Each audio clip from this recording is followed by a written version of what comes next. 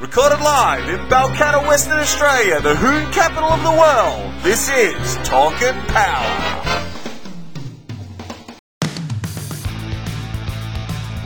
Gap is what happens when you hold to the floor and crush the man next to you. There's space in between your back bumper and your front bumper. We in the South we refer to it as the gap band. Well, I think Formula One is for grown-ups.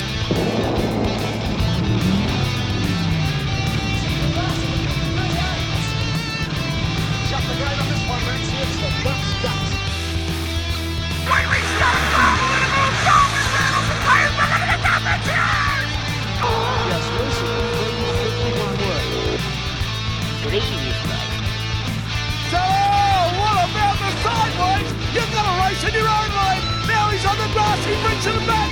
Oh, some great driving there. Torque and Power, your motoring and motorsport podcast. Welcome to episode 46 of the Talk and Power podcast. I'm Nick DiCimbra and I'm here with co-host Simon Gonzo Travellini. Thanks for joining us, Simon. And we're in the presence of someone. We've got a big interview today, and we're in the presence of not only Drag Week extraordinaire, Drag Challenge, No Mercy 9 extraordinaire, Harry Haig. Harry, thanks for joining us on the podcast. Hey boys, how you doing? Good. Thanks for taking the time out to join us. Harry, we got a lot of questions. I've got one that, well, I won't start off with that question. I'm going to leave that for a bit later as a bit of a surprise. Anyway, I guess one of the questions that our listeners would really like to know is, how did you actually get started in drag racing, and what were some of the first cars you raced?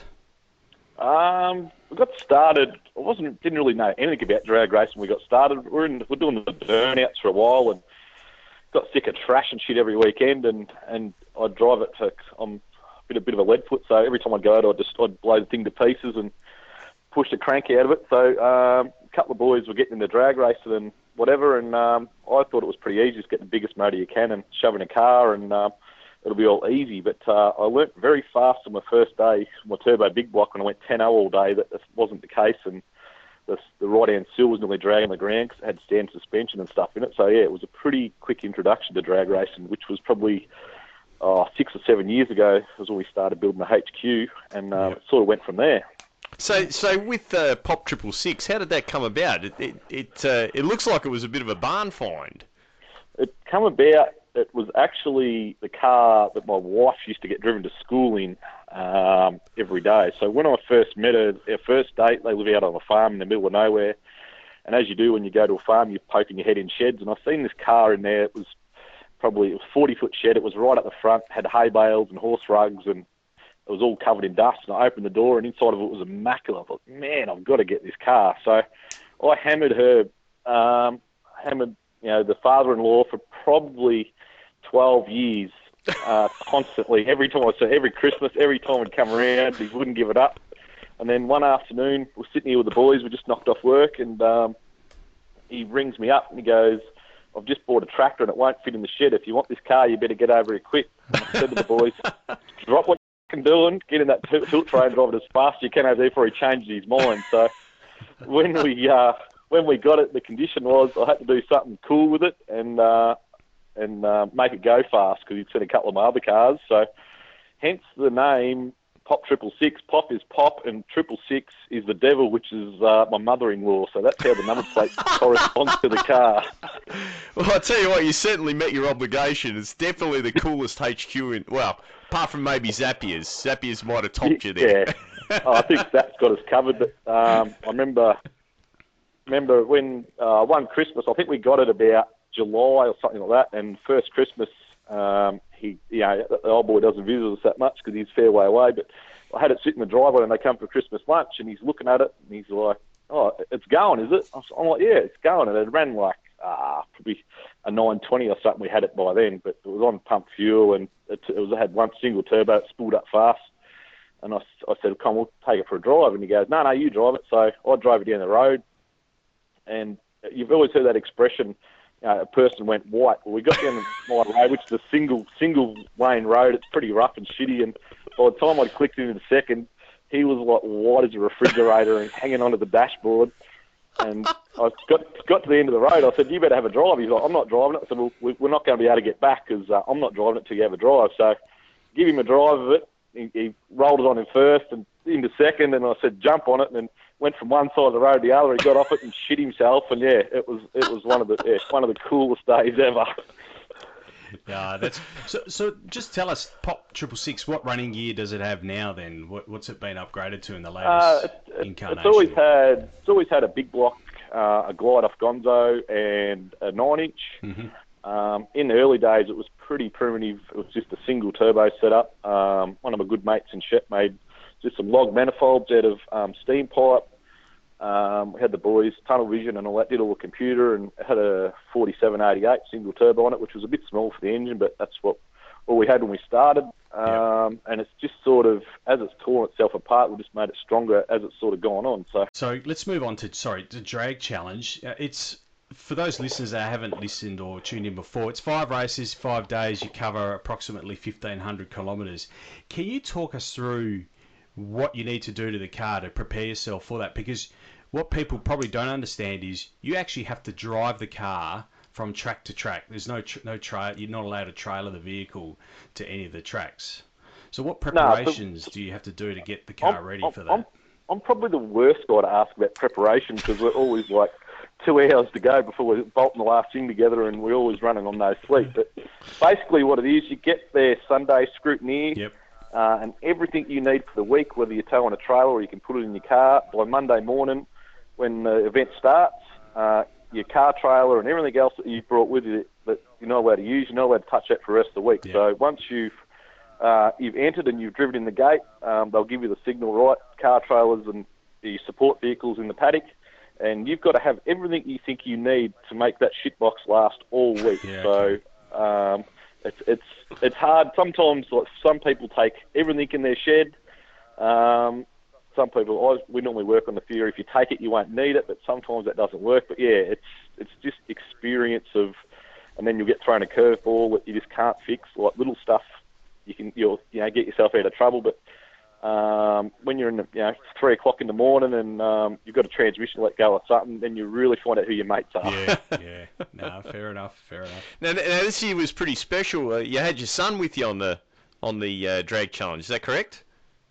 Yeah, I had my son with me the last 3 years. So he was 13 when we first started. So the first year we had a hell of a year. We got to the first night or second night, and we're driving on about 11 o'clock at night, and heard one of the lifters start to tick. So we'd done a roller lifter, so we pulled up, wired that up, pulled the plug out, drove to the next track on 7 cylinders with fence and wire holding everything up, and then got there, did a cam swap, and then it just all went downhill from there. We got it repaired, another cam, and then got to Swan Hill and we broke a rod.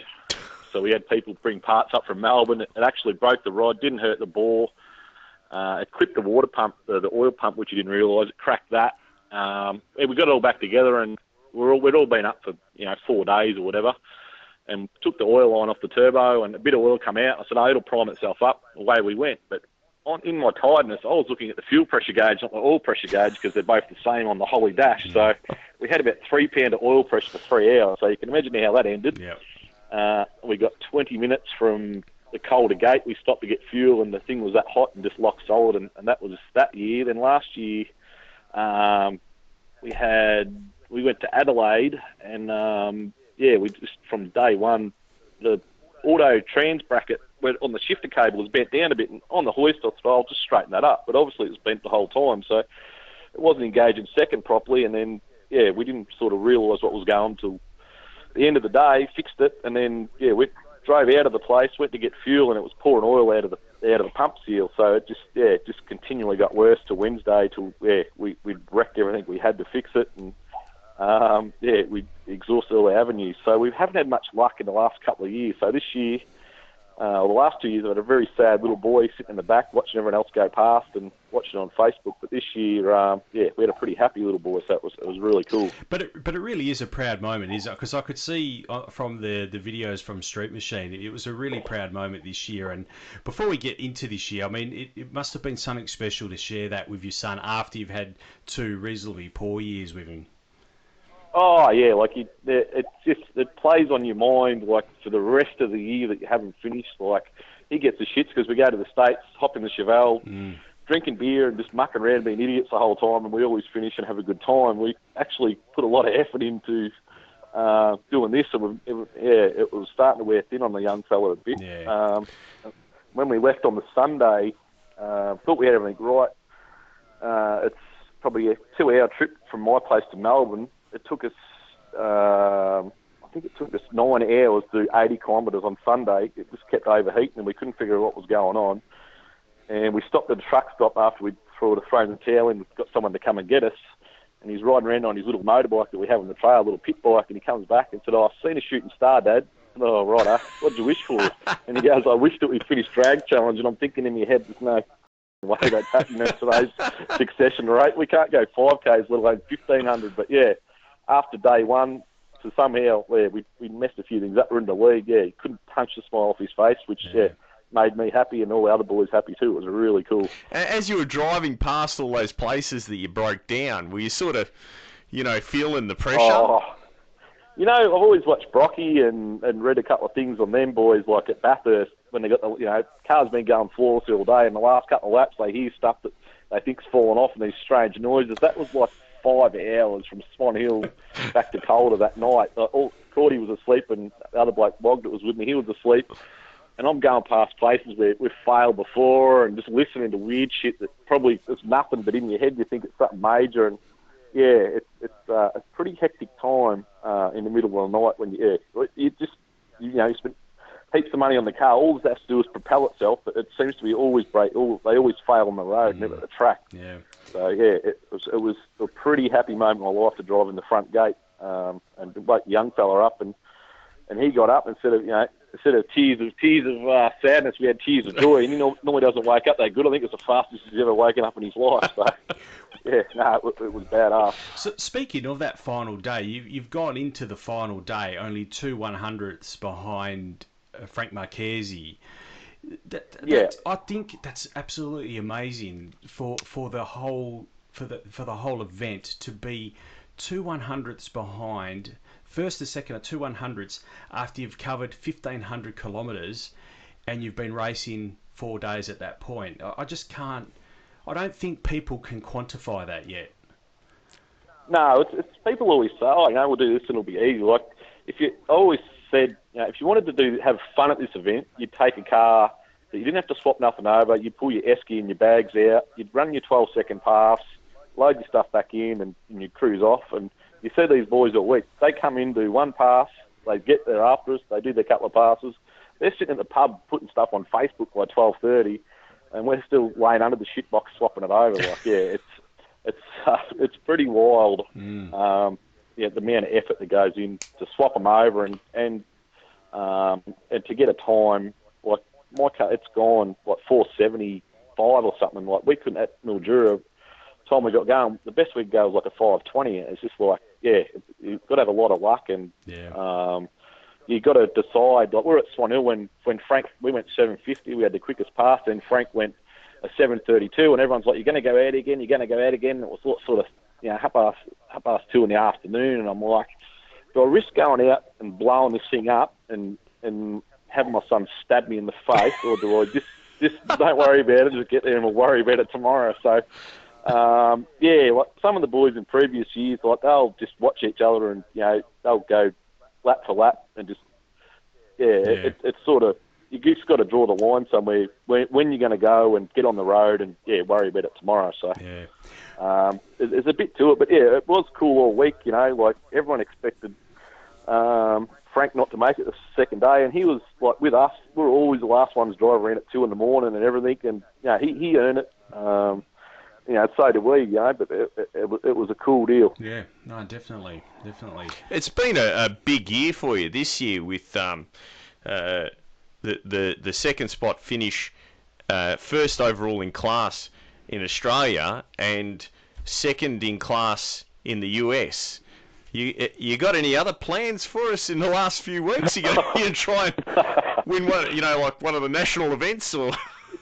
No. We on the Sunday, all these noises I was hearing, like driving back to Calder, we put a new instead of the conventional Holden spring in the chassis, we put a coilover shock type deal on the front of the HQ and these new brackets that mount off the top, and it was driving funny all day. Like get to the top end, it'd go one way or the other, and it actually broke it's been happening all day. It was tearing the top control arm out of the chassis. So that's why, we couldn't get it after half track. It would just turn whichever way I wanted to, and I didn't know if it was me or what the hell was going on, and that's sort of what pulled us up at the end. But we had the power and everything, but just in the top end, it was all over the place. And then we got back, and the top control arm was laying against the steering arm, and they're all wanting me to go again. And I'm pointing to Terry, I'm like, no, there's something wrong. I can feel it clunking on the steering arm, and he looks under, he's like, oh, you're not going anywhere. So, we had, it's luck of the draw. But we had a ball in the States. The Chevelle went well. We were driving, I think the first night when all the tornadoes were happening, because we hadn't watched the news. We'd been up, and we haven't got a radio, or we didn't know what's going on in the world around us. So I remember it was like 3:30 in the morning. We're on radials. It's raining like cats and dogs, and we're coming down these hills like idle on like 50 k's an hour, and the back's trying to pass the front. And Ryan in the back of me as I was drinking a beer as we're driving along, and as we're locked across one side of the road to the other, and I hand Terry me beer as I like going left hand to right hand down or something. And my mate Ryan's in the back behind the taxi bar, and he's like, "We're all dead. I've never seen you give your beer up in your life." And we're the only ones on this 4-lane highway going towards Darlington, I think it was. And the other side of the road was 4 lanes. It was bumper to bumper. And we're looking at each other thinking, are we doing the right thing here? Like, everyone else is leaving this town and we're going towards it. And the rain's getting worse. And, it was pretty wild. Well, it's interesting you bring that point up, because I've got in my notes here. I actually listened to Mike Finnegan of Roadkill fame. He has his own podcast, and he mentioned the exact same thing. Like, they were literally driving into storms. I mean, he speaks quite highly of you, Harry, actually, in his podcast, and said how much of a blast it is to hang out with the Aussies, and your name in particular, to be honest, but. Oh, really? Yes, yeah, he did. But can you tell us a little bit about Steve-O, is what you commonly refer to the Chevelle as. Can you tell us a little bit about the Chevelle? Yeah, well, the first year we went there, we went with a couple of other boys, Arby from Sydney and another bloke, Steve Reeman. They had it was some sort of Mopar thing, like this ugly Mopar thing, and Steve was running a bit short on money to do it. He goes, if you want to throw us a few bucks, you can come over and drive the car at Drag Week. I'm like, hell yeah, I've watched it on TV. I'm in. So we got there, and they told us how fast this thing was, and the whole time where we were going to stay, I'm asking old mate, I said, can you find me something big block 4-speed? I'd saved up a bit of money. Like, anything you can find. Like. So that's all right. The first few days we got there, we seen this car, and he goes, oh, you better take it for a drive. So took it for a drive, and going along like 40k an hour, and this thing was supposed to make 600 horsepower, and got Pyro sitting beside me. He goes, oh, let's see if it does a skid. So I've jammed one foot on the brake, one foot on the accelerator, and just sort of bogged down, and just sort of took off. We both looked at each other thinking, we're not taking this. This is terrible, So yeah, this shop we're at had a 20-acre paddock behind it. It was all overgrown and stuff, and we're looking around, and I seen this top of this roof down under these trees. So we went down there, and that's where we found Steve-O, and I asked him about it. He goes, oh, this guy never paid his bill 20 years ago. It's been sitting there. It won't go, all this and that. So we dragged it out with the tractor, and the floor pans, like, up to the tunnel was just full of rat shit and birds' nests, and, like, inside of it was just had a smell that would outlast Jesus. But anyway, we dragged that to the shed and had a quaddie on it, and not much wire, and the rats had eaten it all. So we took the quaddie off, put it in a bucket of petrol, and made up a few hot wires and stuff, and went to this Mexican joint across the road, had lunch, come back, put the quaddie back on, powered up the Dizzy, and put a spark to the starter motor, and the thing like started and idled like a brand new car, and everyone's just looking at me like there's no way that just happened. And then I think we had like 4 days or something, and this thing had no interior, was missing taillights, no, but it was pretty much a bare shell with a long motor and a transmission in it, and that's about all it had. So, the thrash was on, and then that was the first year at Drag Week. I think it was 214 or 215. So we had no clutch mechanism for the first 300 miles or something. We had to drive it, started in gear, and Mark Mickey got us a clutch linkage, and we sort of went from there. But from when we rocked up there, I've met some of the best people you'll ever meet in your life. Like, they just couldn't believe what we'd done, and that's sort of how it all started off. Harry, this is the question I've been meaning to ask you. So this year you came second in Super Street Big Block Power Adder in that car. This is at Drag Week. Yep. You went on to say it was better than having an orgy with Margot Robbie and her friends. Really? Absolutely. Absolutely. We've come, I think every year we've come fourth and stuff like that, and it felt like we'd won Bathurst. Like, when we worked out, we were in third for a bit, and then on the last day, it was just that hot this year. Like, it was crazy, the heat, and the intercooler was maxed out, and we're putting like 35 pound in it, and it would only let like 25 through, sort of thing. We had Terry there from Paramount, best mate Terry, and he's like, I can't throw any more at it. That's all it's going to do. And we went in. I know all the guys, Keith Turk that runs it, and they're like a big family, this thing. And we went in there, and when we had to hand our time slip in, and Tonya Turk, which is Keith's wife who does all the time slips, she looks at me and goes, points to the screen and goes, "We're second." And Mike Finnegan come in as well, just at the same time, and give him his time slip, and realised he was second. So we crash tackled each other the whole way through the hot rod boardroom in there, knocked everyone over, carrying on like we'd, two guys had just seen their first porn film or something, and it was a pretty special day. No, that is awesome. And then to top it off, a few weeks later, and correct me if I'm wrong here, you've caught up with the Duck, the Donald Long, and No Mercy 9, and qualified number 1 in the 6.0 class. Yeah, I messaged Duck sort of before we came over, because a couple of the Aussie boys, Jet Martin and Wade Wagstaff, and that were racing. And I stirred Duck up a bit. Like, he's got sort of the same sense of humour as me, so I'm always making him memes and stirring him up a bit, stupid shit. And I sent him a photo of the car just as a laugh. I said, what class can I bring in, run this shit bucket in? And he's like, just bring it down, we'll put it in something. I'm like, you serious? He's like, yeah, hell yeah. So we were the only ones to drive our car into the gates of No Mercy, and Lenko Jim was there, and he's like, I'd heard about you, mother. I can't believe you've driven this thing in here. And then they treated us like royalty, mate. They're really good people. Like, give us VIP passes, and they were unbelievable. And the event is just like nothing you've ever seen. Like, it's just got its own buzz about it, just 24 hours a day. Like, no one sleeps. It's wild. Yeah. I can actually picture Lenko Jim actually as you're rolling in saying that. That's actually not that hard to believe. Lenko Jim. He's a hard bloke to get to know, but sort of after the 5th day, I'd worn him down and up and doing stupid shit. And he's a legend, like him. And Donald's like totally different to what he is like on the live feeds when he's stirring him up. He's like, nicest, well-mannered bloke you'd ever meet in your life. Like, he's always worried about what, everything's right for the races, and it was a really cool deal. I really couldn't thank him enough. And when we top qualified, like, he actually come down and shook our hand, and he couldn't believe it. He's like, "There's no way you top qualified that pile of shit." I'm as surprised as you. It was a good deal. You've had an incredible, unbelievable 2018. What are the plans for 2019? How are you going to top this one, Harry? I'm actually going to try and find some work and try and pay for all this, because everything I've got's maxed out at the moment. Even our hillbilly operation, it still costs money to do. So all these other boys have got 1 million sponsors and fancy workshops.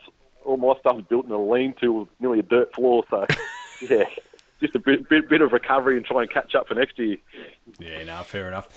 Hey, Harry, is any speaking of sponsors, are there any you'd like to thank and crew you'd like to mention as well? Oh, got to thank a heap. I've got to thank Terry from Paramount Performance in Toowoomba. he's the main man behind why the Steve-O and Pop go so well. He's a gun on the tune, and anything else, like, there's not much he can't put his hand to and get you out of the shit. Like, they're awesome mates. Robbie Abbott from Abbott Engines on the Gold Coast does the engine and pop down. Comes with me to Drag Challenge every year. Awesome dude.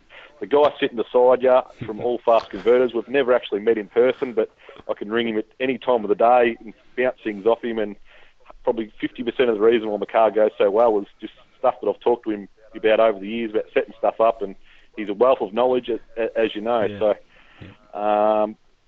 some other boys here, mate Phil Whitford, who does my painting.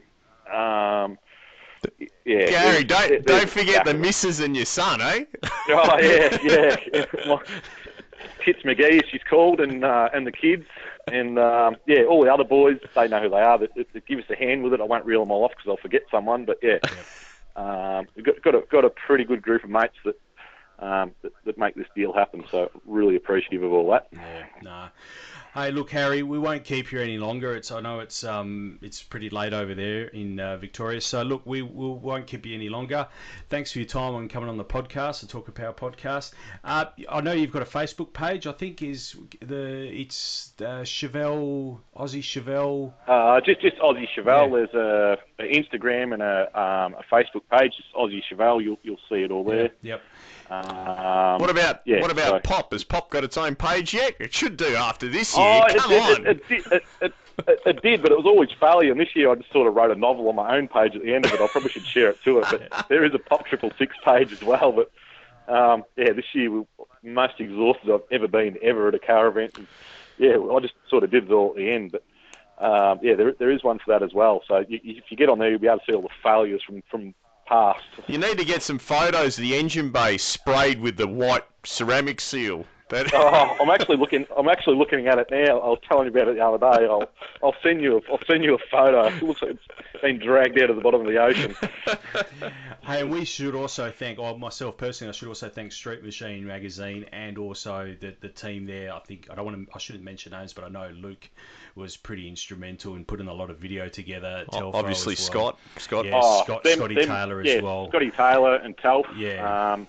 Chris Thorogood and them boys, their videos in the last sort of 2 years are just world class now with all the technology, and a couple of young fellas coming through showing them this and that. Yeah, even the ones from Drag Week and stuff like that. Like, you forget half the stuff when you're actually competing. It's really cool to go back when you get home and you get a bit of time yourself just to watch it, and you see stuff that you've never seen. And they're doing an awesome job at the moment with that. Huge effort, I mean, they really brought the whole Drag Challenge to our homes this year, and I think they did an excellent job. And if you haven't seen any of the video, please get to www.streetmachine.com.au. Everything we spoke about is basically there. So it's all there, and the boys have done it. As you boys know, there's not much happening in Victoria as well as drag racing, and there's lots of static shows and all that. But this is a thing that it's grown into a monster. And when they're asking me about it, I said, all people want to do these days is drive their shit. It doesn't matter, where you're going or what you're doing. Like, that bit's irrelevant. If people can just sit in their car with their mates all week and cruise around, that's all anyone wants to do when they build a street car. So they've done an awesome job. Yeah. All right, Harry. Thanks for your time. It's been a pleasure talking with you. And we look forward to seeing your antics for 2019. Yeah. We'll see what we can do. We bought the young bloke a wagon. I bought it last year. It was a bit of a deal for one of our buddies from Montana. Built it for Scott Taylor for his child to buy a special needs car. So I bought that for the young fella, and Robbie's built a big block for it. It didn't make it there. It got stuck in the container with the other boys' cars this year. So the motor's it's at Noonan's and everything. It's all ready to go. So we'll have a 2-car team next year, and the young bloke will be by himself with a couple of the other boys. So it should be entertaining. So this is Malibu Barbie, yeah? Malibu Stacey. Malibu Stacey. Sorry. Didn't you watch The Simpsons? So there's a page for that as well. If you want to check that out, you can. It looks like the Griswold wagon. We put a wood grain and stuff on it this year. So it'll be a cool deal.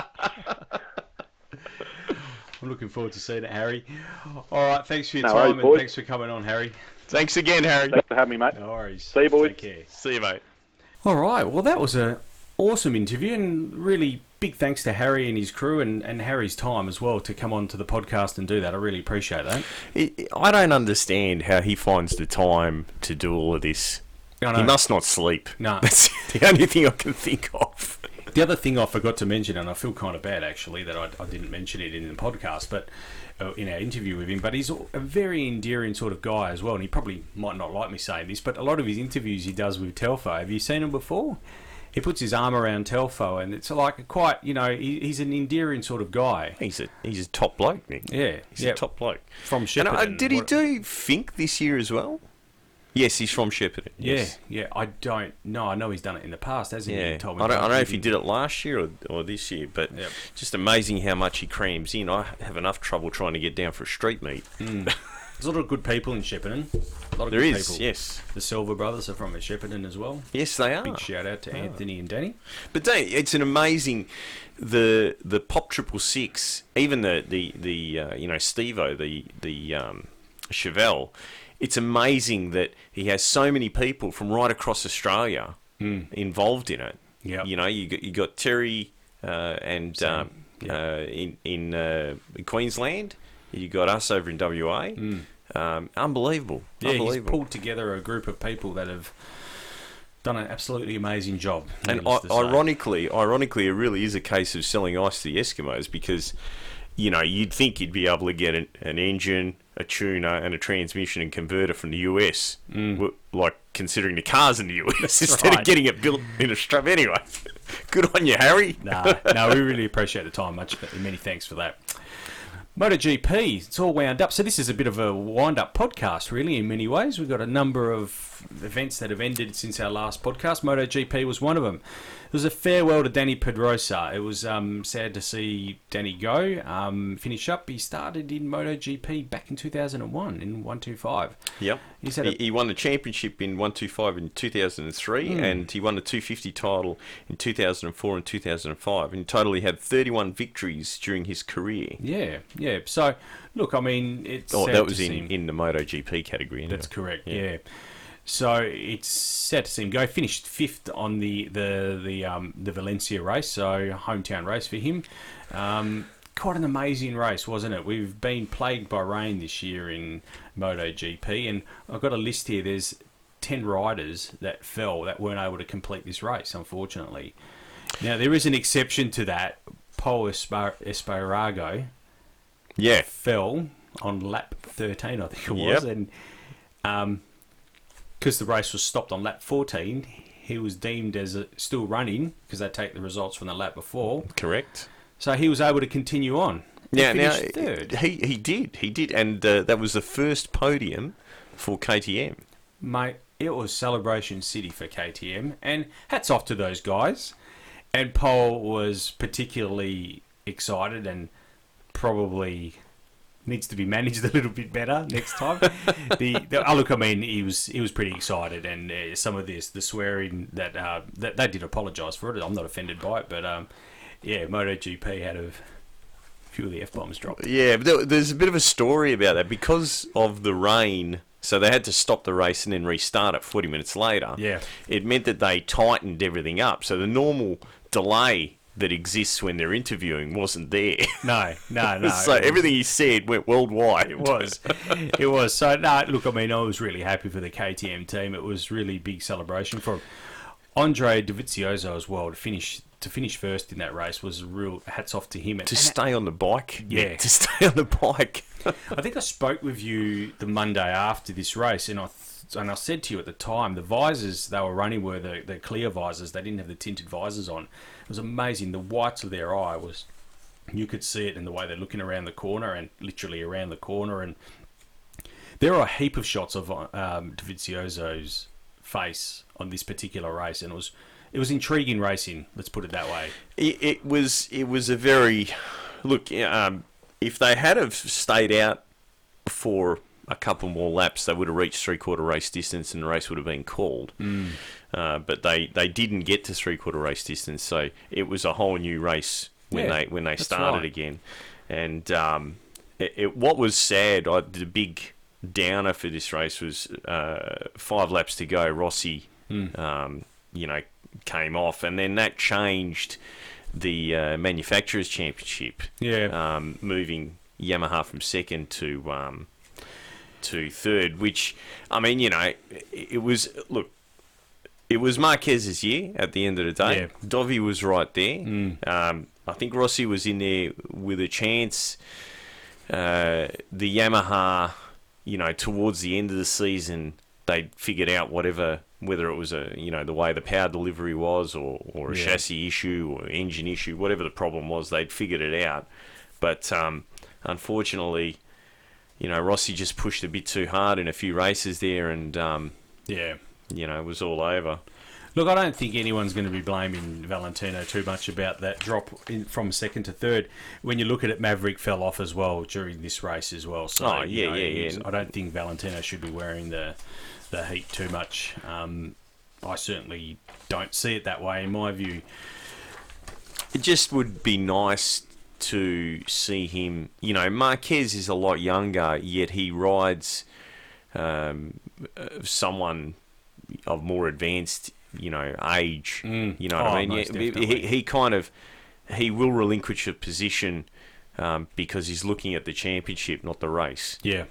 I mean, ideally he'd like to win every race, but if he'd rather finish than fall off. And I thought that this year Rossi would have a bit more of that kind of approach, and even Dovizioso, but we haven't really seen that maturity out of either of them, and they're both older than Marquez. That's correct, yeah. Anyway, moving on to Formula One. Yeah, Formula One finished up last night, Abu Dhabi as well, in the United Arab Emirates. Look, it was an interesting race. There was a couple of highlights through it, probably a bit of a cakewalk for Lewis in the end. I don't know, I haven't got it in the notes here, but Lewis's celebration at the end of the podium was weird. He took his shirt off and turned his back to the crowd, and they poured champagne on his back. It was kind of weird. Maybe it's a fetish thing. I don't know. It was weird. It was weird. Anyway, that track reportedly cost $1.5 billion. Yeah, it's still today's most expensive purpose-built track for Formula One. Do you think that this is what the Liberal leader had in mind for Victoria? We should have asked Harry about that. I know. So, well, you probably need to explain a bit about that. But Matthew Guy, Liberal opposition leader in Victoria, $40 million? Yep, he promised $40 million to build a new drag strip in Victoria to bring back the crowds of old. Yeah. Actually quoting the figures that we often talk about, Calder Park seeing 90,000 plus spectators. Didn't work for him. No. Landslide Labor win. Now, the thing that I don't get, the Labor leader, is that Mr. Bean? No, Daniel Andrews. Daniel Andrews. Like is he related to Mr. Bean? You say what you want to say about Daniel Andrews, but he doesn't do, from my understanding, one of the AM radios, I think it's 3AW, doesn't do interviews there, and Herald Sun have had the scope on him for some time and still managed the landslide victory. I think that it's a bit like the upcoming federal election. No one really wants Bill Shorten as Prime Minister, but everyone, this is what we went through in WA.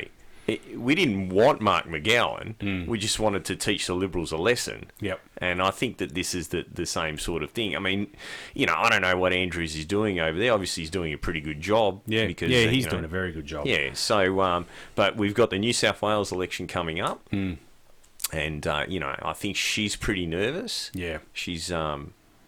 I don't think she feels that comfortable that they're just going to romp at home. And then, next year we've got the federal election. Yeah. So it'll be interesting. I don't think that any of the stuff that went on with Turnbull and so on, Abbott and just, I don't think that's done him any favours. No, certainly not. Certainly not.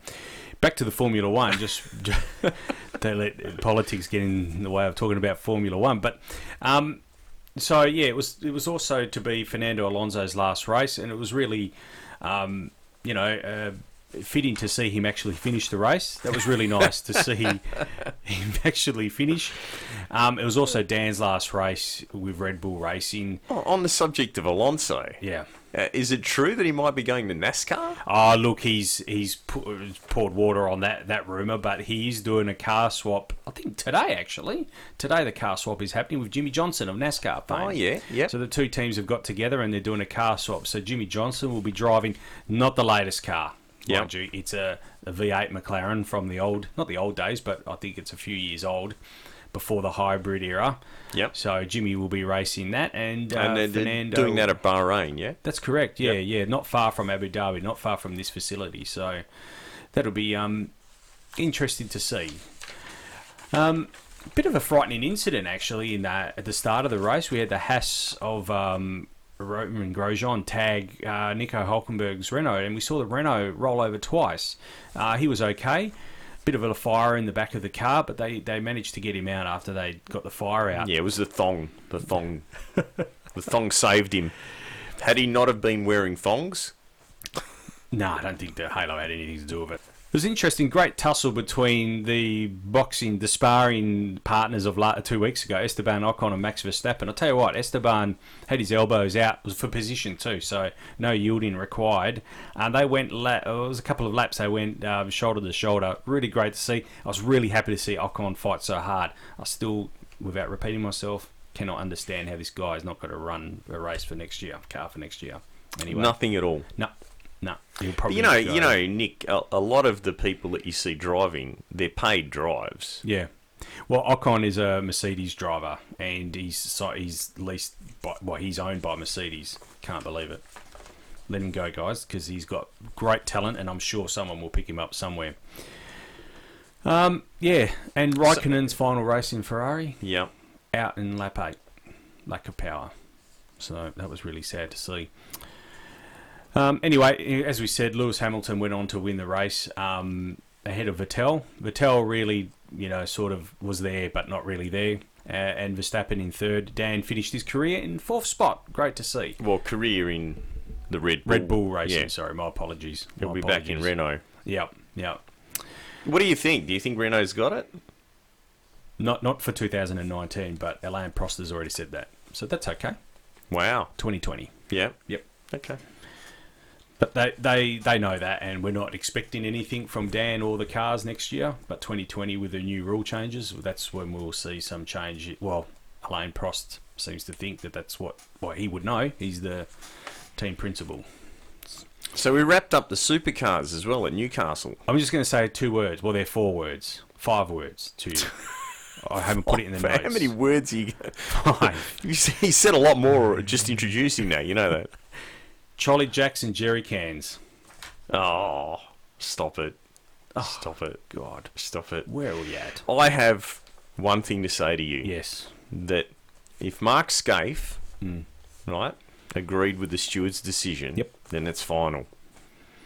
Oh, yeah, he's the judge. What is he, the judge? He is the judge, jury, executioner, yeah. Yeah, so did Crompo as well. But it was literally, if you haven't... So for those of you that don't know, there is a rule in the supercars that you must have the filler removed from the car before the tyres hit the deck. And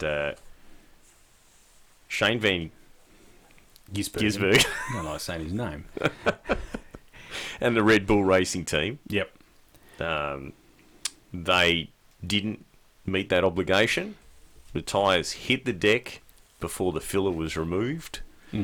And even though he won the first race, the Saturday race, he copped a 25-second penalty because of that, which moved him back to 5th.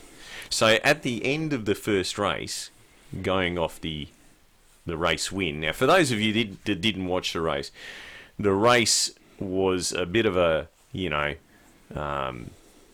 edge of the seat type race. There was a safety car that came in like a little bit earlier than you would like if you're on a 2-stop strategy, because you needed to go, I think it was 60 laps or something on the 140 litre maximum. And the way it works is the supercar rules state that you have to use the allocated fuel. You have to empty that. Yeah. But you're also allowed to use the vent tube, right? So as long as it's out of the tank, you can have the vent tube full, but as long as you've reached the bottom of that, then you've met your obligation, right? Yep. Which allows you to do a two-stop strategy. But you need to get that stop in at that critical point, right? So the Shell V-Power team, Scotty McLaughlin, they managed to get all the fuel in, but they had 6 litres in the vent tube. They had the maximum amount of fuel in the vent tube, which meant it was always going to be touch and go whether he was actually going to see race distance. Yeah. And in the closing lap, Shane Van Gisbergen, however you say it, SVG, let's call him SVG. He managed to close in on Scotty McLaughlin and overtake him, and Scotty actually ran out of fuel and coasted across the line. That's how close it was, which meant that they were down to 2 points for the final race of the season, which was on Sunday. Would it have changed the outcome? Probably not. No, it wouldn't have. It wouldn't have. On the day, the Shell V-Power team just seemed to be more composed. On the Sunday race, Scotty McLaughlin relinquished the lead to Davey Reynolds, which, once again, that's a sign of maturity when you're battling and you're sort of going, well, you know what, I don't really need to be here. I can be one position back and I've still wrapped up the championship, rather than risking on a street circuit, as many people did on the Saturday and on the Sunday, wiping out your car and not finishing the race. Yeah.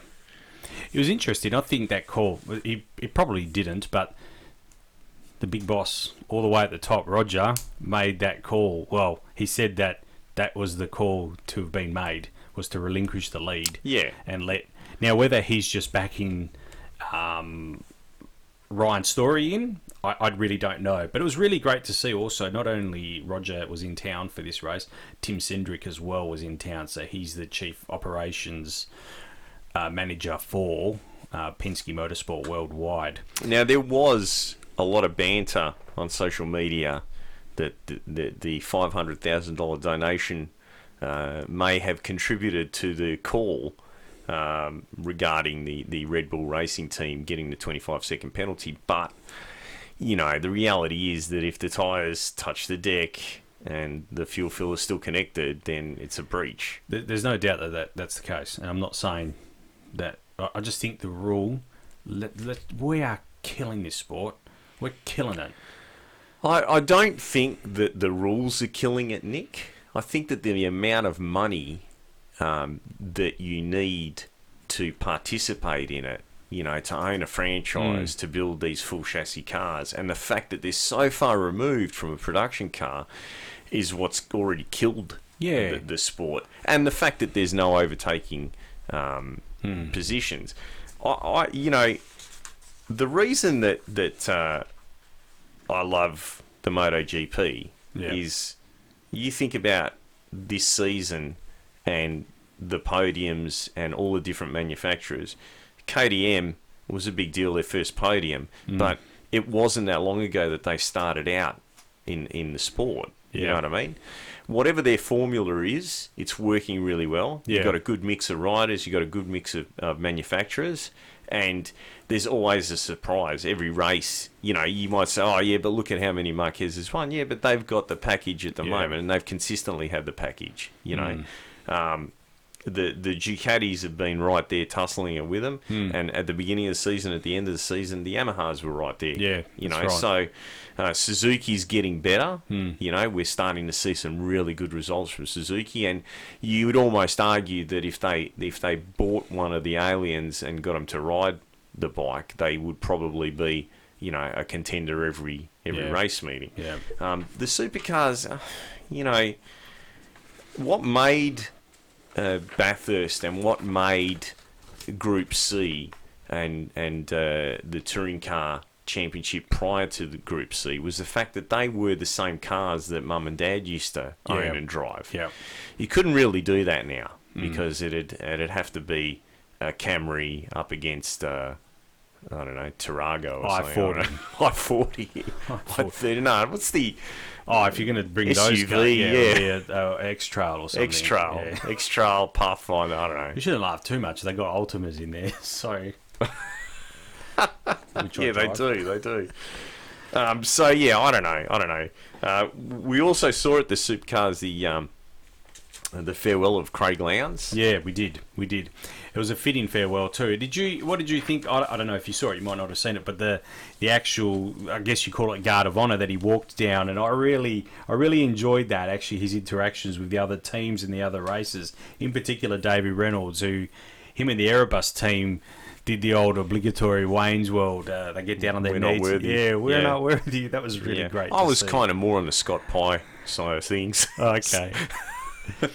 Anyway, look, I mean, it was. So if you didn't catch that, Lowndesy ran into the back of Scott Pye in the pits. Oh, yeah. And Scott Pye later said, "Well, everyone else managed to get through," which was pretty dumb, really, because Lowndesy was right behind him. Yeah, so, and the first one that knocked him out of the way. Yeah, knocked him out of the way. Yeah, I think Scotty Pye would probably want to rethink that one. Oh, I thought it was funny anyway. Yeah. Validating your argument about what you just said, and if you look at this, and we've had this interesting phenomenon as you talk about MotoGP.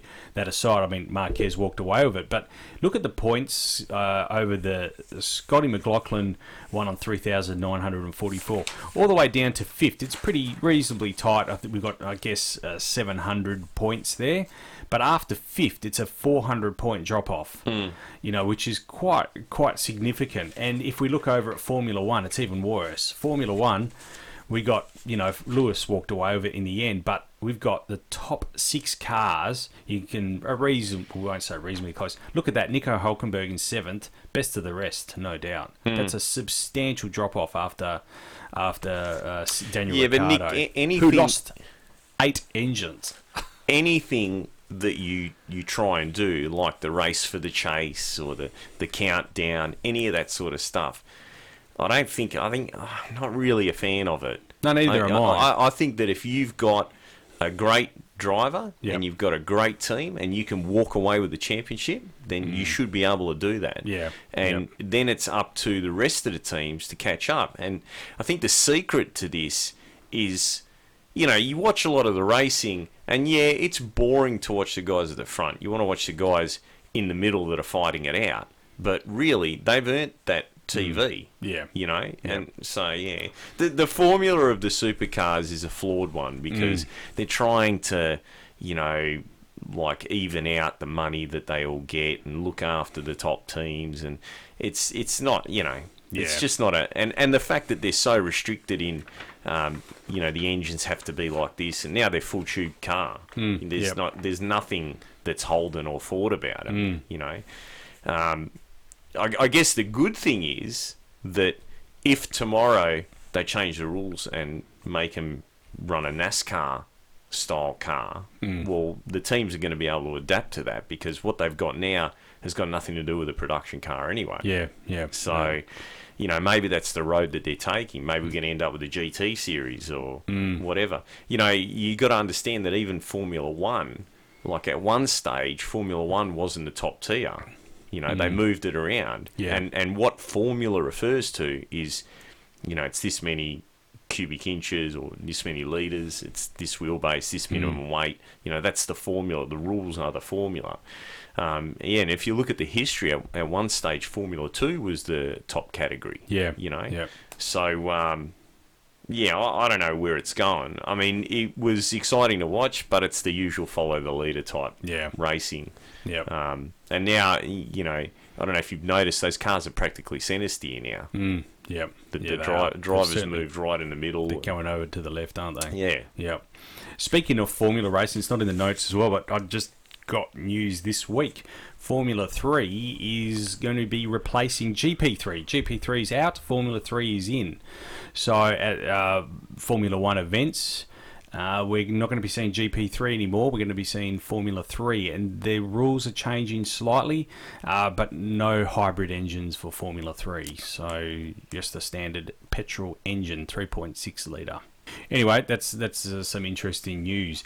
In other news, I don't know if you follow your cricket at all, Simon, but Mitchell Johnson used to be the fast bowler for Australia. Then he also had a stint at the Scorchers. It's my son's favourite player. He was really disappointed to hear when he retired from the Scorchers. More of a Gilchrist and Shane Warne kind of guy, to be honest. Alan Border.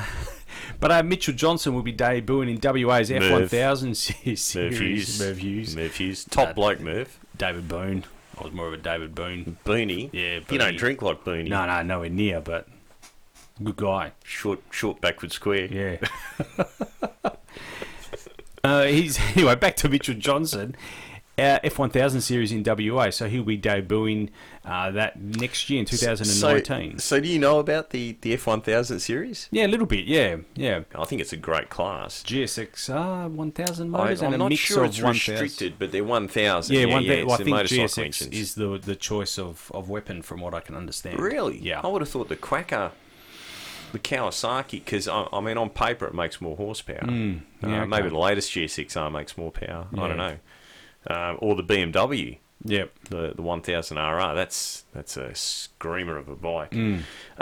Great series. It's great news, it is. And I think reasonably cost effective, unless you bin one. But yeah, it'd be interesting. We should actually get up there and have a look at that. Yeah. Also, another news this week: Auckland bidding to host a Formula E race. Now, I know a lot of people don't like Formula E, and I'm neither here nor there on it at the moment. But I think Auckland are actually bidding for it. But I think really this is something that Perth should be looking at. Because Formula E is only going to get bigger. They've just announced a television rights into the UK via BBC, and that'll be free to air over the internet. Yep. No word on Australia yet. How we get it at the moment, you've got to subscribe to it to get it in Australia, and it's over the internet. But these guys are doing some really great things, Formula E, and I think it should be something that Australia in particular should be looking at. Look, the whole electric car deal, electric racing. I think we got no choice but to accept that it's going to be the future. Yeah. Right. Now I don't know if you follow it much, but A little bit. GM is talking about releasing a crate motor now. So I've done a little bit of research into this. It's a Borg Warner based motor. It's actually two Borg Warner motors bolted together. 750 horsepower. And they fitted one to a Copo Camaro. Oh yeah. Right. It runs a modified Turbo 400. Which I would imagine has an electric pump for the oil pressure side and no torque converter. And there is no official numbers yet, but they've obviously done some testing with it. The banter is that it's in the low 9s. Oh wow! Which is and that's a considerably heavy vehicle. It's not like a purpose-built electric drag car.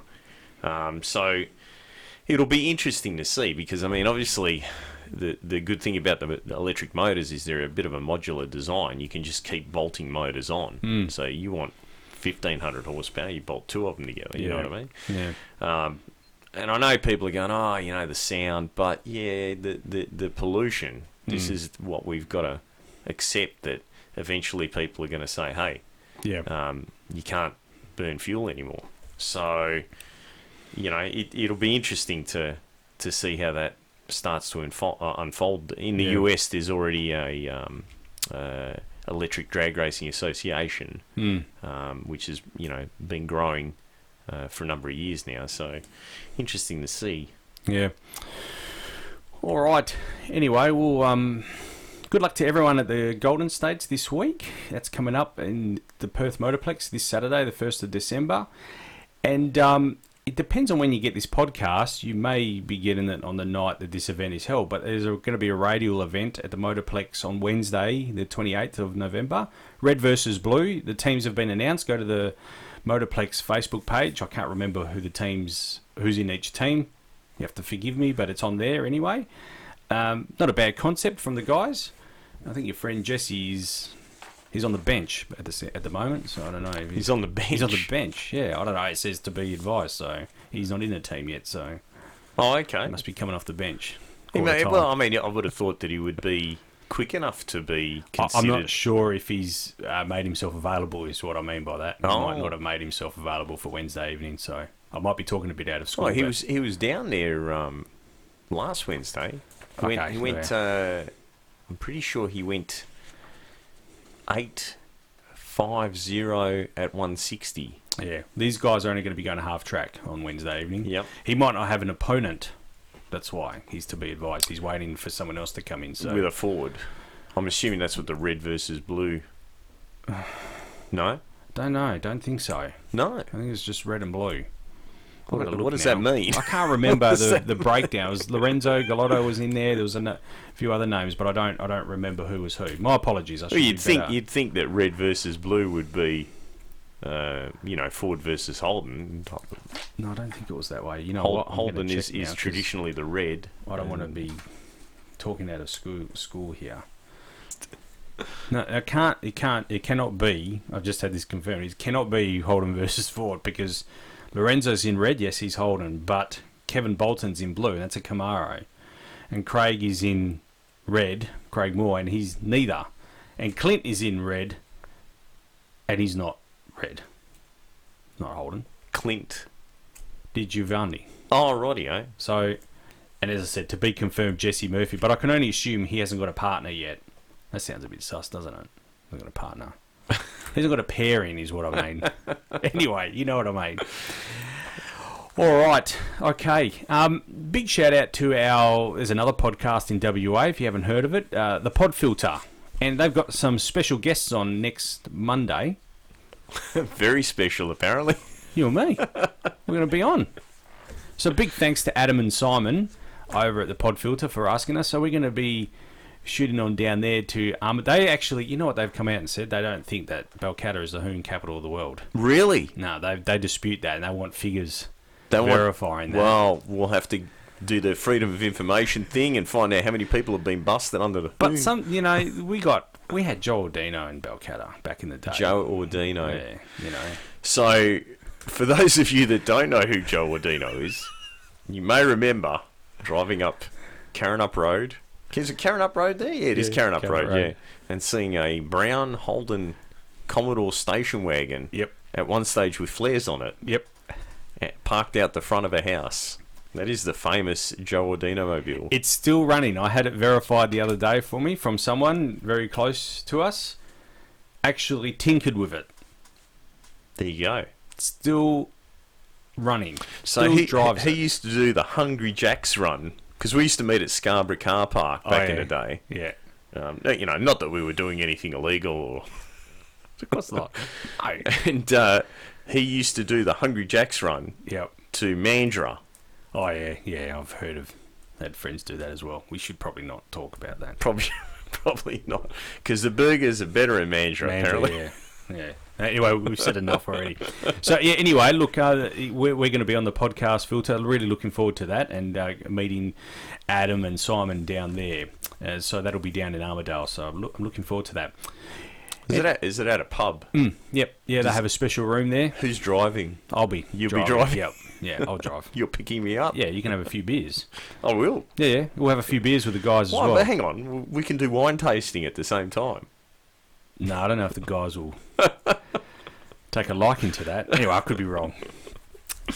Hey, as we said, we're on iTunes, Stitcher, Podbean, Spotify, our website, YouTube as well. You'll see this video come out on YouTube a few days later. So, got to thank Harry Haig for his time on the podcast tonight. Really appreciate that. Get over to thestreetmachine.com.au, see all the video there. There's a really great 24-minute video. It shows basically Harry and Frank going toe-to-toe for the whole week.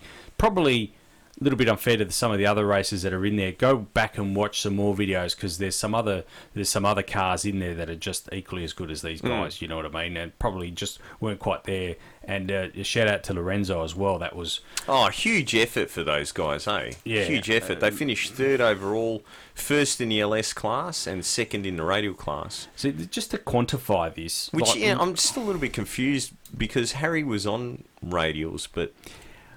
Yeah, we should have asked him. Apparently, the radial class, you had to run a 275. That's correct. Which is or smaller. Yeah, which is kind of, they should have called it a 275. Yeah, I saw class, that rule but as anyway. well.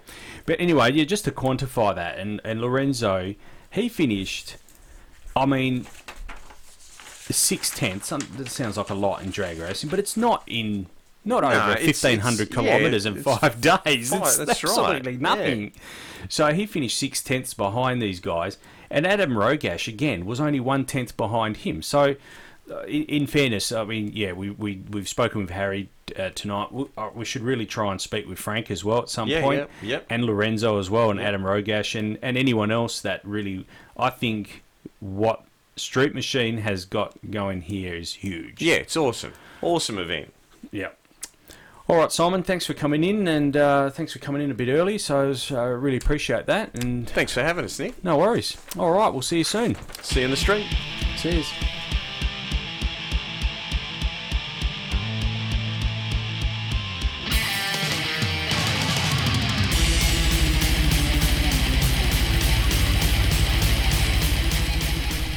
Talk and Power stresses all characters and events on this podcast, even those based on real people, are entirely fictional. All celebrity voices are impersonated poorly. We do not encourage street racing or the use of turbochargers.